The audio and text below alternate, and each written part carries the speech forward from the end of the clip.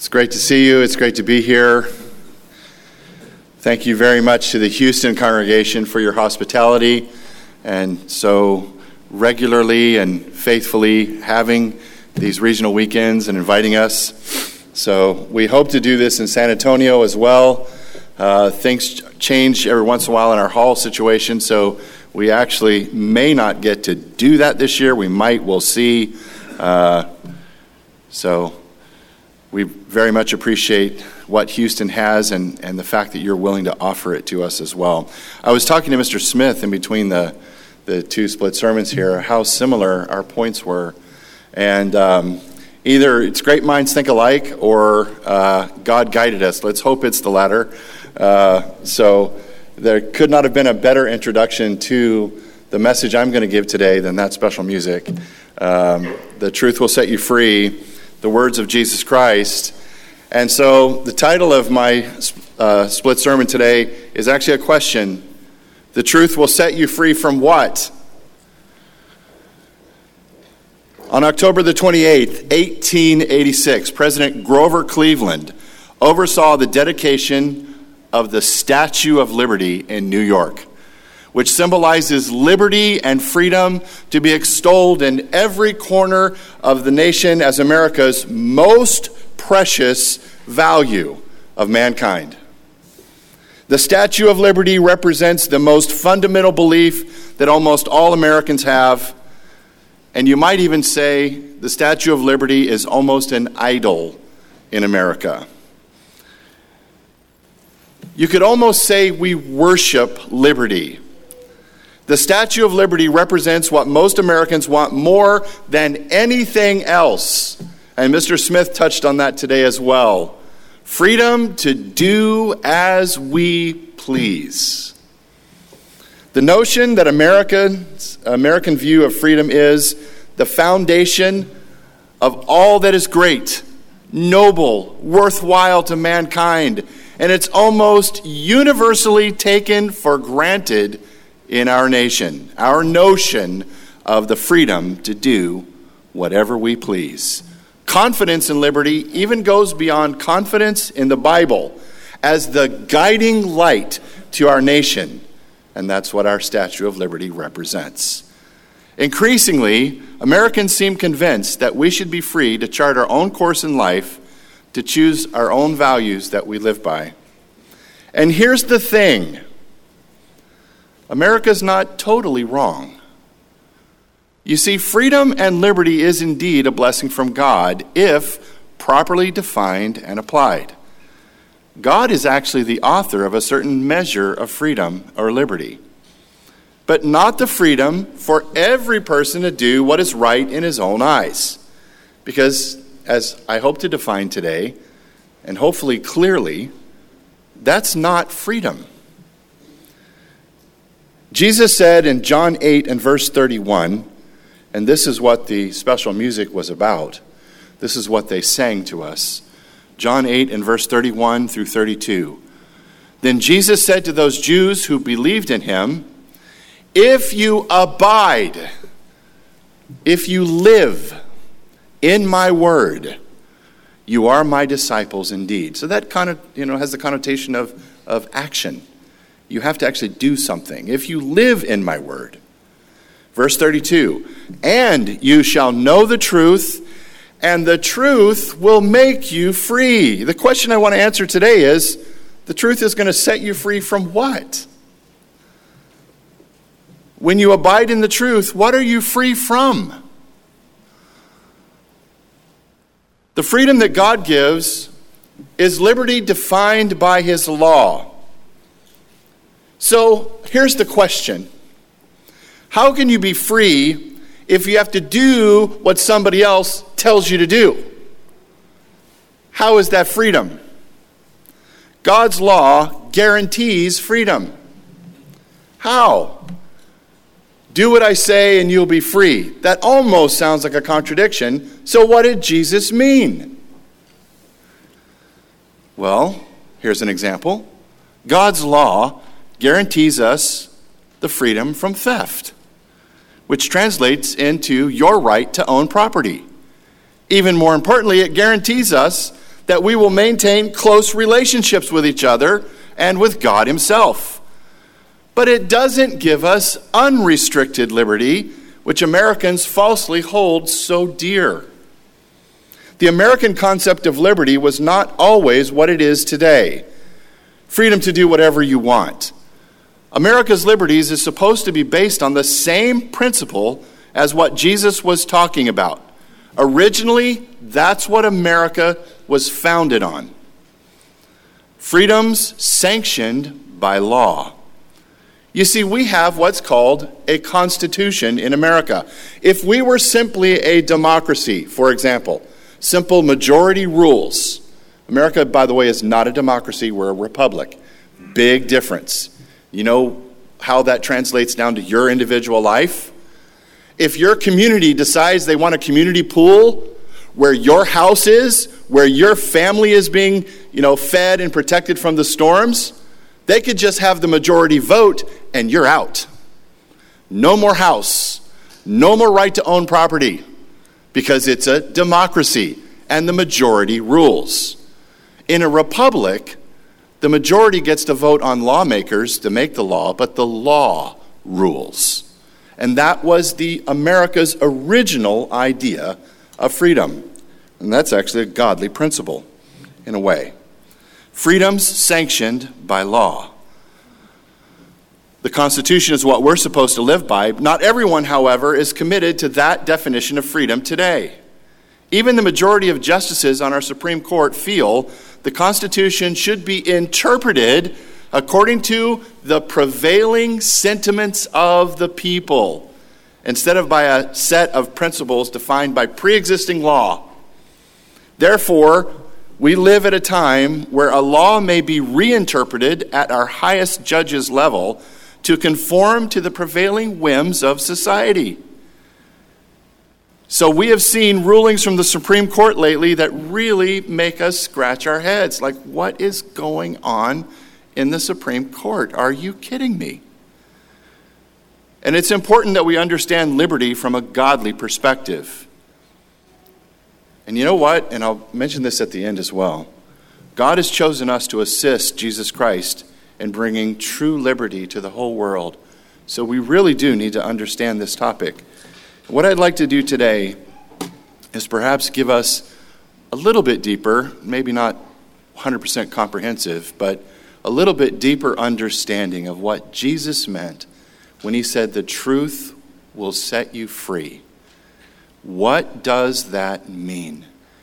Is it just freedom from eternal death and therefore eternal life? I mean, that would be good. And I feel like a Ronco commercial here, but wait, there's more. And it's the more I want to talk about today. So it's very important that we understand liberty from a godly perspective. Paul describes what true bondage really is. So let's start there in Romans chapter 8. Please turn there with me to Romans chapter 8, and we'll read verses 19 through 23. Romans chapter 8. Let's start in verse 19, and let's define what bondage is. And then we'll understand what freedom is. When we first understand what it is to actually be held captive. Captive to what? Romans 8, verse 19. For the earnest expectation of the creation eagerly waits for the revealing of the sons of God. For the creation was subjected to futility, not willingly, but because of him who subjected it in hope. Futility. You know, everything, once it's born, the clock starts ticking. And it starts to wind down. And everything in the universe that's physical is subject to futility. We're temporary. Not willingly, but because of him who subjected it in hope. Verse 21. Because the creation itself will be delivered from the bondage of corruption. That word means decay. When we die, we turn back into dust. That corruption is what keeps us in bondage. into the glorious liberty of the children of God. For we know that the whole creation groans and labors with birth pangs together until now. Comparing the birth pangs to what a slave would go through in slave labor. We labor until now. Not only that, but we also, who have the first fruits of the Spirit, even ourselves groan within ourselves, eagerly awaiting the adoption for the redemption of our body. You know, brethren, one of the greatest liberties is the freedom from fear of death, for sure. But that must be preceded by the freedom from the bondage of corruption. It's not the rules of God that put us into bondage. Get this. It is the consequences of unguided actions of human nature. And it is those consequences that put you into bondage. A simple example is when you spend all of your money on something that you want. That's freedom, right? So you see something you want. You have the money in your pocket right now to buy it. So you buy it, thinking to yourself, I'm at liberty to do that. So you do it. But then you get hungry. And you don't have enough money to eat food because you spent all your money on the thing you wanted.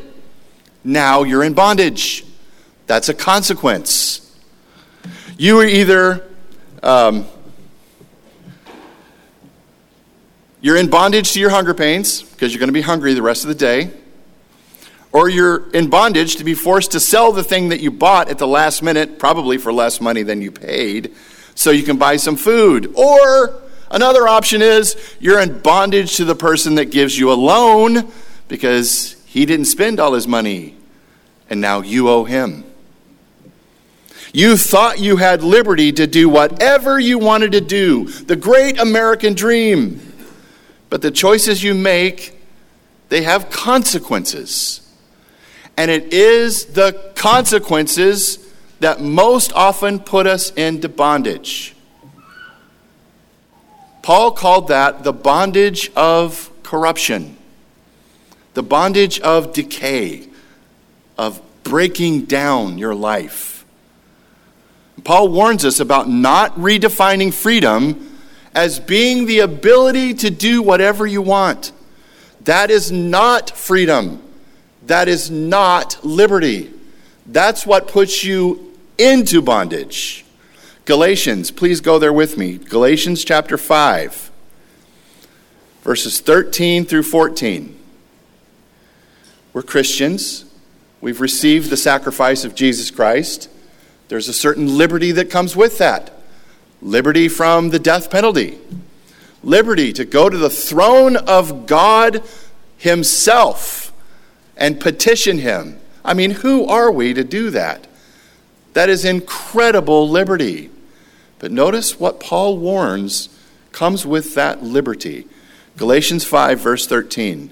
For you, brethren, have been called to liberty.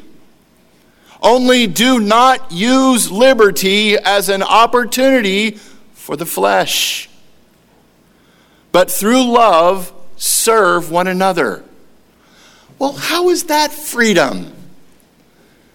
So I got to bring you a piece of pie? I can't just go get a piece of pie for myself? And that's liberty? Yes. Yes, that is exactly liberty. Because the consequences of us serving each other builds our bonds, strengthens our relationships, reduces our anxiety and our worry and our fear, and gives us peace of mind. And yes, that is liberty. But through love, serve one another. For all the law is fulfilled in one word, even this: you shall love your neighbor as yourself. True liberty, real liberty, doesn't grant us the freedom to satisfy our every desire, but only the freedom or opportunity to accomplish something. What? Accomplish what is good in our lives and in the lives of others. And God's law defines what is good. Therefore, God's law defines liberty. Because it shows you the way to reach your true potential, to become truly great. You know, Mr. Smith read a passage in James chapter 1, and we're not going to go back there. But in verses 23 through 25, James says you have to be a doer of the law. And you know what he says in that passage? He says that it's a law of liberty. The law itself sets you free when you are a doer of that law. God's law is the standard for true liberty. It defines freedoms and their limits. Do you know the word law in Torah doesn't mean simply a list of do's and don'ts, but rather it means teachings. In other words, God's law and God's word are synonymous with each other. When you see the word law in the Old Testament, think the entire word of God. The stories about Joseph and Deborah, those are also part of God's law, his word, his Torah in Hebrew. And that's what Moses wrote when he wrote the law of God. Everything he wrote and everybody after that wrote part of the teachings or the word of God. So what did James mean when he said that the law of God is the law of liberty? He meant the whole thing. Carte blanche. It's not just keeping the Sabbath and not eating pork. It's every word that proceeds out of the mouth of God. That's what the word Torah means when you apply it to the Bible. And before we look closely at God's law to clearly understand true liberty, let's look at some history. How important liberty under law has been to us as a nation. We're going to look at two major historical events, one from Great Britain and one from the United States, that impacted you in your life today sitting here in Houston. The first one is the British Magna Carta, or Magna Carta Libertarium, which is medieval Latin for the Great Charter of Freedom. Commonly, we just call it the Magna Carta, or the Great Charter, in other words. And the second one is the American Bill of Rights. We're going to take a quick look at both of those. First, the Magna Carta. It was a royal charter, an agreement, in other words, of rights, agreed by King John of England in 1215, the year 1215. It was drafted to make peace between an unpopular king and a group of rebellious land barons. Now, let me explain the feudal system just briefly, but quick. It's not like our world today. Society was very different. When you were born into a specific class. You were either in the baron class, which was the landowners. They owned everything. And people like you and I didn't own anything. We got to work on that land, but we didn't own it. The barons did. Then you had the soldier class. The soldiers were second-class citizens, but they were still pretty upper crust. Because if you were a soldier, you got to protect the barons. Okay, and the barons always had a king. There was usually, one guy at the top.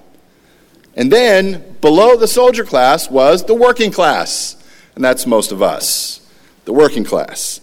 Well, being a king in the feudal system was a risky, very precarious thing. Because if you made the barons mad, off goes your head and they get another king. Wow, how did that happen? Because they owned everything. So you had to be very careful. But you also had to be very careful being a baron. Because the king had the soldiers who answered to him. And if just one or two barons got out of line, the king could have them killed. So it had to be a lot of barons that gang up on the king. So it was a very precarious relationship between a king and these barons. And this is what happened. This is how the Magna Carta came to be. There were enough barons to create enough risk to the king. The king actually, for the very first time in history of ever, made a deal with the barons. It was drafted to make peace. The Magna Carta promised the protection of the church and church rights, protection of the barons from illegal imprisonment, access to swift justice, so they couldn't be stuck in prison forever awaiting trial, and the limitation of feudal payments to the crown, which was the really big deal. Always follow the money. And it was to be implemented through a council of 25 barons, not the king. And both the barons and the king signed this. But that never lasted. In the end, neither king nor baron stood by their commitments. The charter was annulled by Pope Innocent III, which led to a big war, but that's another story. Currently in the United States, we took note of the Magna Carta when the founding fathers were writing the Constitution, and we in the United States are now protected by a set of laws that is very similar to the Magna Carta that we call the Bill of Rights, which is in our Constitution. And this Bill of Rights gives American citizens liberty. These laws give you freedom. Let me explain. At least when they're upheld, they do. The Bill of Rights gives you freedom from oppression, freedom to worship God, freedom to assemble. We can meet here today and we're not worried the police are going to bust down the door. Freedom to speak up when you believe something's wrong in the government without threat of reprisal from the government. You have the right to a fair trial by a jury of your peers. You have the right to own your own house without the government taking it over for military use. So you have the right to live in your own home at peace. And those are just a few of the rights that you are given, a few of the freedoms that you have because of law. Just to relate the point that law actually does grant freedom. Those laws grant us the opportunity to actually reach our American potential, what we call the American dream. And it is the law in America that grants our liberty. It's the law that protects us from a tyrannical government, from oppression. And when that law breaks down or becomes subjective, that's when your freedoms are at risk. And don't worry, this is not going to get political. This is about the kingdom of God, not America. Today's sermon is not about the political stage going on today. I would not dare stick my toes in that blender of a mess. So you see the point. Good laws protect freedom. You know, in America, we don't even have perfect laws. And many times we change the laws to fit the whims, and that even, whims of society, that even creates more strife. But the good news is, and why we're here today, is that God's law doesn't change. It is perfect, and it defines liberty much better than the Bill of Rights does. It protects society, as long as people follow it, from those who would tear it down. Trust God. That's what Jesus and the Apostle Paul were saying in the scriptures that we've read today. If you want true liberty, trust the words of your Bible. Let those words be what you live by, and you will live free from the consequences of sin. By rejecting truth, true freedom is actually thrown out the window. That's how truth sets you free. Truth, as defined by God, is the source of your liberty. But our nation has come to worship a different kind of freedom. The freedom to do as you please. This freedom leads us into the bondage of corruption, as Paul called it, because it rejects God's word as the basis of truth, as Mr. Smith was saying. Not truths according to your point of view, but truth according to God's. Just like the consequence of spending all your money and then not having enough to eat, that's not freedom, it's bondage.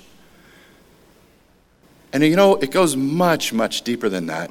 That's a oversimplistic example. Our human nature gets us into so much trouble. When we transgress the law of God that's set there to protect life and liberty, we damage some part of our life, and that always puts us into some kind of bondage. Consequences. Consequences are our jailer that hold us into bondage.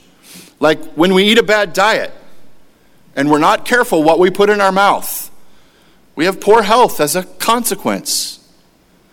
And now we're in bondage to our health. Or someone cheats on a spouse. That's pretty common in human nature.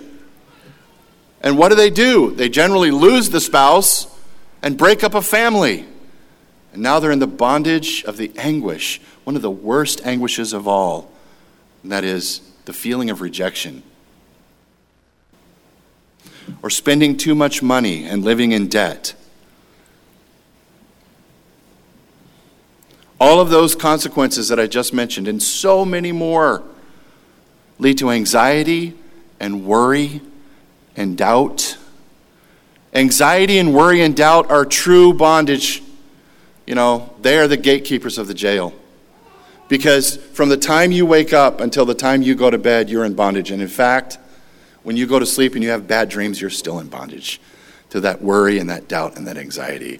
And where does that come from? Not God's law, because that sets you free from that. It frees you from those consequences. The consequences of our own bad actions really start to add up. In fact, I would say pile up.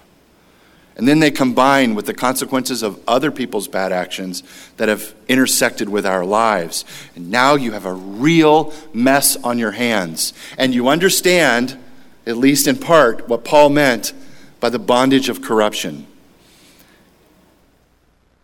Everyone on this planet right now is facing the end of life on the earth.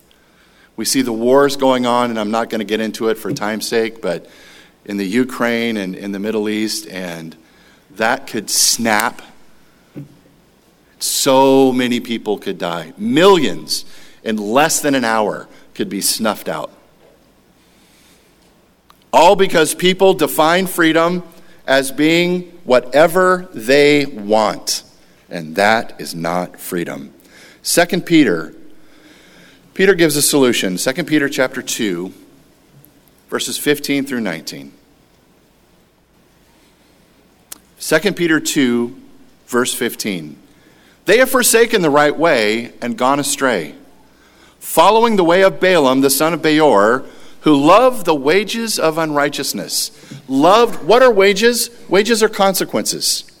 Wages are what you've earned as a result of something. They love the consequences. But he was rebuked for his iniquity. A dumb donkey, speaking with a man's voice, restrained the madness of the prophet. These, speaking of those people that love to follow their own path, those people who have gone astray, as Peter says, these are wells without water, clouds carried by the tempest, for whom is reserved the blackness of darkness forever. For when they speak great swelling words of emptiness, follow me and I will give you, this is my campaign promise. The swelling words. They allure you through the lust of the flesh. What does that mean? That's such a religious term. When Peter wrote that, it was just an everyday word, but now, we don't really use lust of the flesh in everyday language. But when Peter wrote this letter, it was in everyday language. You know what it means? Getting anything you desire. Anything you want, it goes. And that's what these wells without water promise. Anything you want. What could be wrong with that? The bondage of corruption. Anxiety, worry, doubt, the breaking of relationships. That's what's wrong with that. They allure you through the lust of the flesh, through lewdness, through the ones who have exactly escaped those from who live in error, while they promise them liberty. Oh, it's the freedom, it's liberty to do whatever you want. They promise them liberty. They themselves are slaves of corruption. The same exact thing the Apostle Paul said. Same exact thing. For by whom a person is overcome, by him he also is brought into bondage. When you are baptized, brethren, you are freed from the death penalty, for sure. And all of the terrible consequences of human nature's desires have been forgiven you. And then you start to learn self-control, which is the opposite of giving in to the lust of the flesh. With the help and the strength of God's Spirit, as Mr. Smith mentioned, working in you, you start to govern yourself. You stop believing that true freedom is the ability to do whatever you want, and you realize that true freedom comes from God's law, which keeps you away from the consequences that totally ruin your life. And you stop believing the lie that true freedom is the ability to do whatever you desire whenever you desire it. That is bondage. That's selfish, it's immature, and it only leads to the negative consequences that cause eternal death. Jesus said in John 8 and verse 31, and we heard in the special music, "If you abide in my word, you are my disciples indeed, and you shall know the truth, and the truth will make you free." One day, this world is going to need you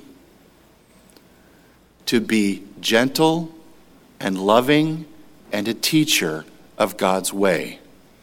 A gentle person who has learned that true freedom is freedom from fear, freedom from worry, freedom from anxiety, and freedom from doubt. Freedom to have the peace in your mind and in your life that comes from keeping every word that proceeds out of the mouth of God.